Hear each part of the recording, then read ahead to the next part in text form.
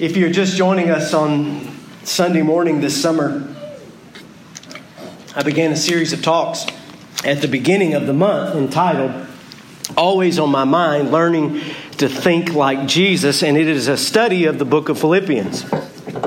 The key verse from the book of Philippians is Philippians chapter 2, verse number 5, that says, You must have this same attitude that Christ Jesus had. The King James Version is even more direct.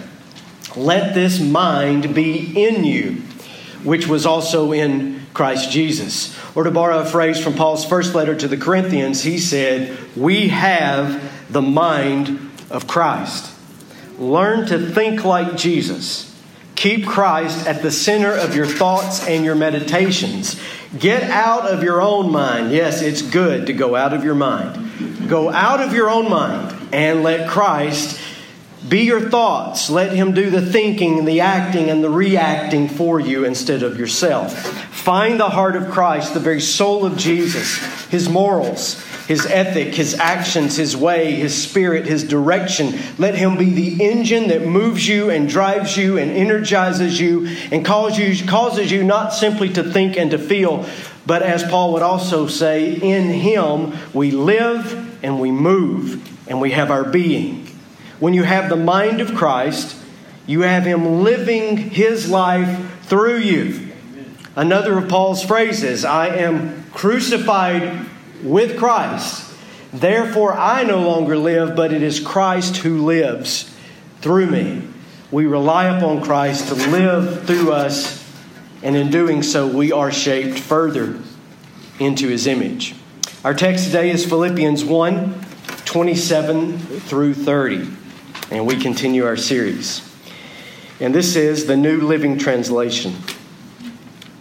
Above all, you must live as citizens of heaven, conducting yourselves in a manner worthy of the good news about Christ. Then whether I come and see you again or only hear about you, I will know that you are standing together with one spirit, one purpose, fighting together for the faith, which is the good news. Don't be intimidated in any way by your enemies. This will be a sign to them that they are going to be destroyed, but that you are going to be saved, even by God Himself. For you have been given not only the privilege of trusting in Christ, but also the privilege of suffering for Him. We are in this struggle together. You have seen my struggle in the past, and you know that I am still in the midst of it. I want you to know, my dear brothers and sisters, and repeating a phrase from earlier in the letter, that everything that has happened to me here has helped to spread the good news. For everyone here, including the whole palace guard, knows that I am in chains because of Christ. And because of my imprisonment, most of the believers here have gained confidence and boldly speak God's message without fear. And this is the word of God for the people of God today. Almost every Sunday, Billy McConnell and I have this ongoing dialogue. No, not that dialogue, Billy. I won't tell him that one. He gives me commentary on my talk. People always ask me, what does Billy say to you when he comes up there on the stage after the sermon before communion? Well, I'm not going to tell you everything he says when he comes back. But we have this running commentary. And sometimes he says, oh, that was good. Attaboy. And sometimes he says, that was really good, as if I'm incapable of meeting the standards that he holds me to. And sometimes he doesn't say anything at all, and I know I've disappointed him. I'm just kidding. He used to talk to me before the talk. He'd say, what are you going to tell them about today? And I'd give him a little trailer of the movie to come. A little snippet for him just to get all excited about. He stopped asking me, whether he knows it or not, what are you going to talk about today on July 4th, 2010?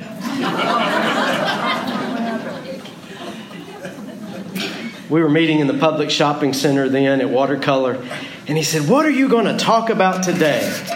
And I looked at him and I said, the idolatry of patriotism. And he started pulling at the rest of what little hair he has left on his head, and he went to pacing back and forth like he was watching an Alabama football game.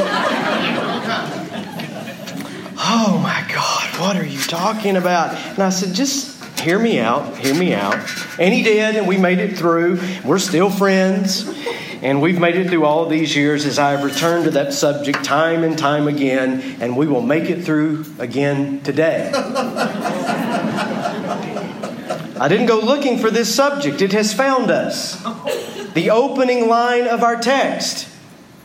Above all, you must live as citizens of heaven, conducting yourselves in a manner worthy of the good news about Christ. As we learn to think like Jesus, and as we move toward the mind of Christ, understand this: our allegiance must be to Him and to His kingdom above all else. How timely, again, that we have this subject when citizenship and belonging and allegiance is such an ever-present subject today. Paul is as timely in the summer of 2018 as he was in the summer of 60 AD when he first wrote these words. There are two subjects upon which I speak and write that generate the most controversy. Two. First of all, I can say hell or bastard the way I have the last few Sundays, and I'll get a couple folks go, oh my. Or how dare you. If I mention my love for brown whiskey, I'll have two people that will say, well, I never. To which I say, well, you should. It's very tasty.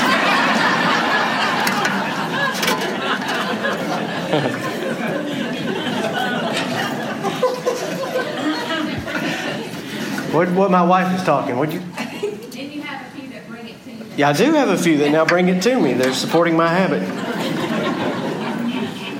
Talk about human sexuality. Problems with calling the Bible inerrant. Women as pastors, something I do support. And I get the usual pushback about those things, but it's mostly polite and tame. Mostly. But I bring up two things, and they come for me like a lioness hunting prey on the Serengeti. Nationalism and its twin brother, violence. Say publicly that nationalism is a hindrance to our faith, as I have been saying now for well over a decade. And people will hate on you. They will write nasty things to you and about you. They will call for you to be sent to Guantanamo Bay. And I'm not making that up. They will leave your church. And I'm not making that up either. And say that violence is the preferred tool of nationalism. It's how nations must maintain their nationhood. But that Jesus said, love your enemies and do good to those who revile you, and they will call you every name in the book. And for just a moment, note this graphic if you would. Since 1776, the red color are all the years that the United States has been at war with someone. And the blue are the years of peace, 2 decades in our great nation's history. I say that just in passing because I'm going to leave the violence piece alone for the day because nationalism will be enough to give us all heartburn. To quote F.P. Dunn, the job of a preacher is to comfort the afflicted and to afflict the comfortable. And we will all go home afflicted today.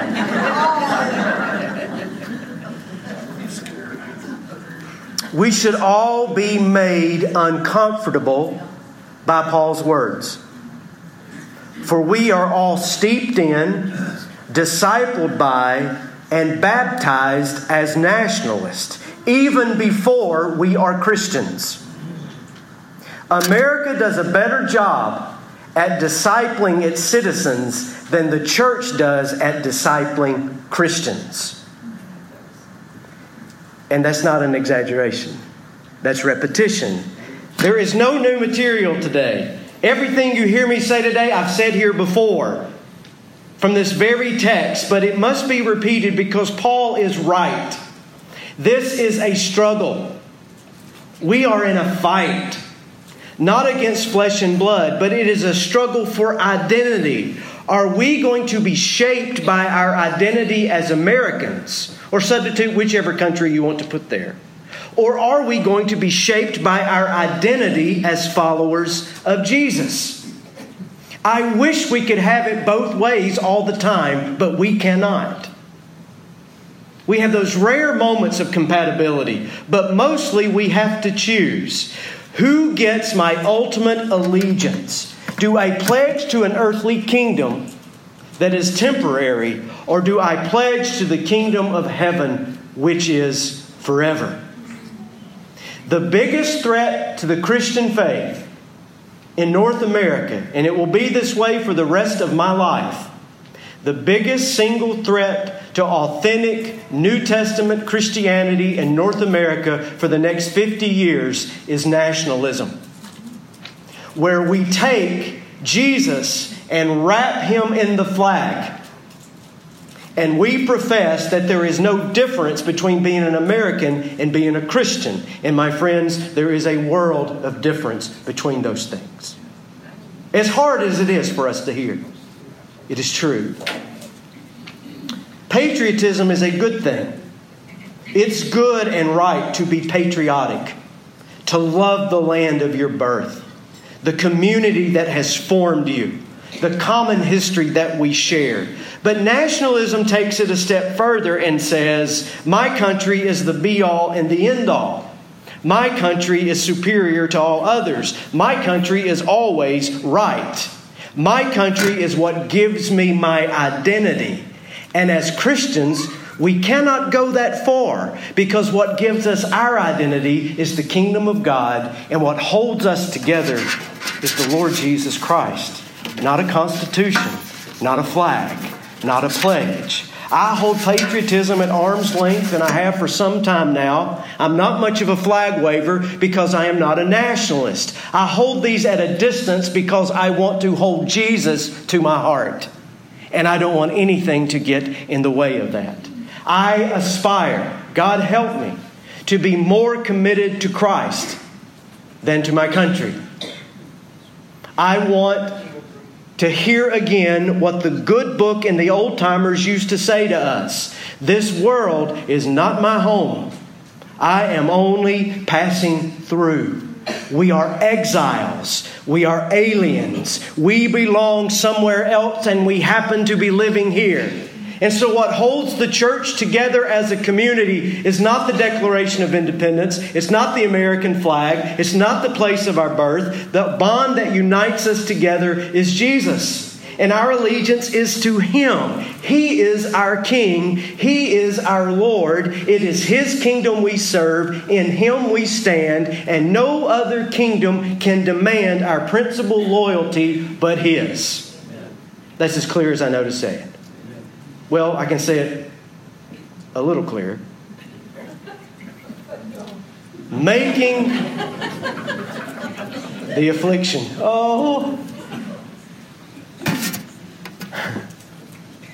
Making America great again pales in comparison to the pastoral task of making Christians Christ-like again.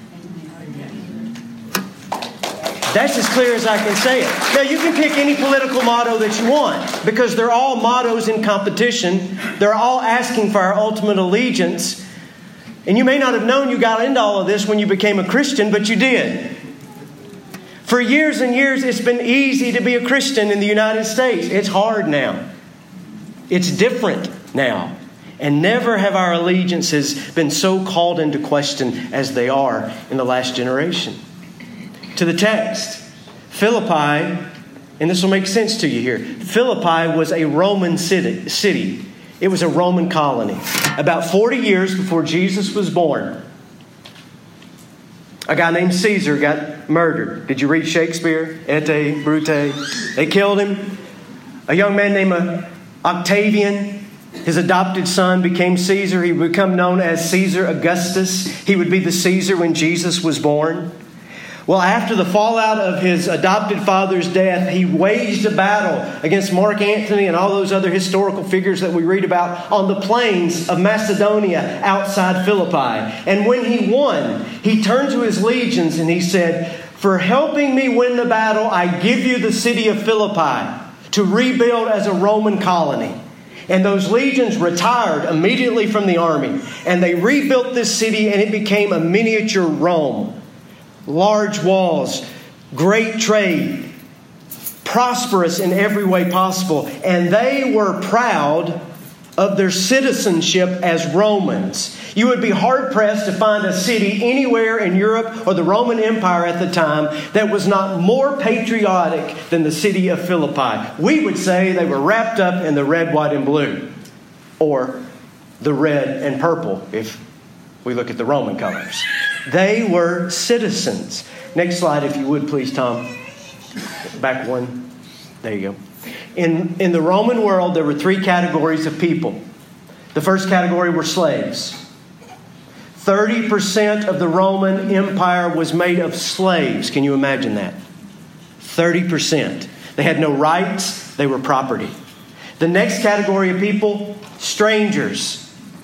50% of the Roman Empire were strangers. They weren't slaves, but they weren't citizens. They had no recourse in the courts. They paid an extra tax because they were not citizens. They had it easier than a slave, but not quite as good as a citizen. Only 20% of the Roman population were citizens. Only 20% of the civilized world were citizens at the time. And here is Philippi, a city of card-carrying Romans. They won the ancient lottery. They got the break. And everyone around them does not have that high calling that they have. And Paul writes to them and he says, "Good for you that you're citizens." What a privilege. But understand that your true citizenship is where? Live as citizens of heaven, first and foremost. You are called to an allegiance to Christ before you are called to an allegiance to empire. Well, Ronnie, this all sounds great and all, but are you bringing politics into it? Well, I'll save you an email. Everything is political. Not everything is partisan. Everything is political. Because the Greek word for politics means the people. So if you ask somebody, "What's your politics?" and they hand you a voter registration card of a particular party, they haven't understood the question. What are your politics is simply the question, what do you value as a people? What are your values as a society? What holds you together? So in that regard, if you look at it like that, everything is politics. And what I am bringing to bear today is what John Howard Yoder called the politics of Jesus. Because the politics of Jesus are rooted in an ethic and in a belief and a value that surrounds Him. We live by humility, by meekness, mercy, justice, peacemaking. We resist lust and dishonesty and vengeance. He instructs us to love our enemies and to do good to those who don't deserve it and to turn the other cheek. He warns us about unbridled greed, and then he sums it up all by saying this, that if you want the ethic and the politics of Jesus, here it is. Treat everyone else as you would want to be treated. Love God and love your neighbor as yourself. That is the ethic of Jesus. That's our utmost allegiance. You can join all the parties you want to. You can participate in a society any way that you can, and you should. But do it first as a Bible-believing, Jesus-following Christian before anything else. Because that becomes the ethic that drives us. When our world and our nation is destructive and murderous, we take the side of life and living from the delivery room to the courtroom. siding with sacrifice and nonviolence, peace and restoration. If the world, our nation, is appetite-driven and consumeristic, then we go with simplicity and generosity and graciousness and thanksgiving. If our world, our nation, brags about what is shameful, we think and brag on what is true, noble, right, pure, lovely, admirable, excellent, and praiseworthy. If this world, our nation, is cruel and unjust, we go with mercy and reconciliation. This tug-of-war for our allegiance, this struggle comes down with wrestling with a simple question that is a whole lot more than 4 little letters on a hipster's bracelet. WWJD. What would Jesus do? Not what would my political affiliated party do? Not what would my social club do? Not what would my neighbors do? What would Jesus do? As Christians living in the 21st century, that is the question we wrestle with, and that is the question we aspire to live out, to live as Jesus would have us live. So, Ronnie, you're saying that if we all start acting more like Jesus and less like citizens of the world, then our country's going to get better, right? No. I'm not saying that at all.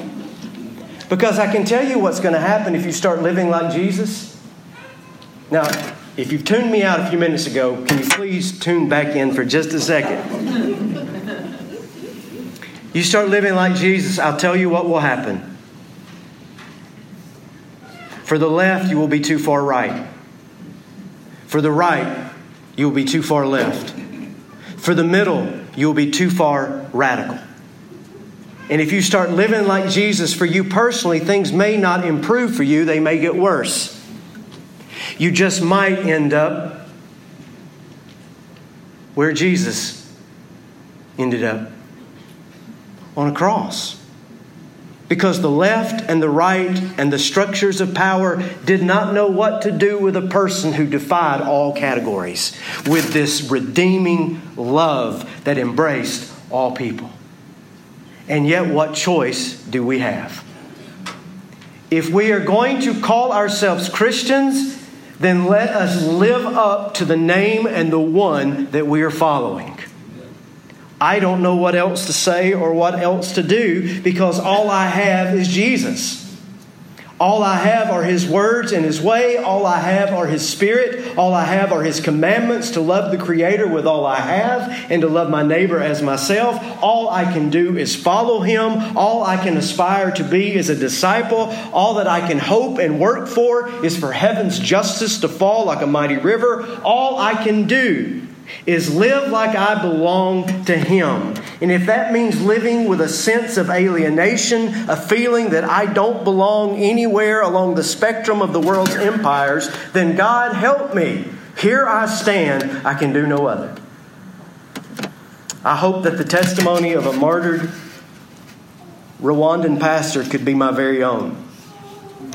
I'll conclude with this. It's the declaration of a faith known as the Fellowship of the Unashamed. It was found in a Christian pastor's pocket in Rwanda after the genocide there, bloodstained, and it reads this: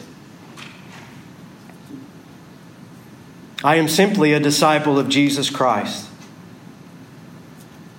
I won't look back, let up, slow down, or back away. My past is redeemed, my present makes sense, and my future is secure. My goal is Christ. My road is narrow. My way is rough. My companions are few. But my guide is reliable and my mission is clear.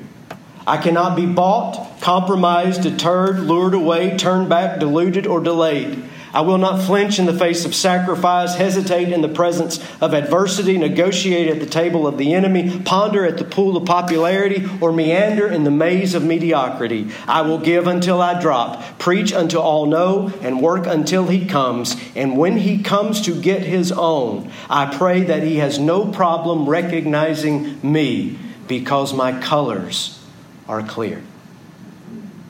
May we pray. Father, give us the resolution of the earliest believers to obey God rather than men. Help us to be good citizens of your kingdom first and foremost, knowing that there are times when we cannot serve two masters. Keep your church free from becoming captive to power, to nationalism, to partisanship, to idolatry, that we might be compelled and motivated only by the love of Christ for all. And it's in His name we pray. Amen.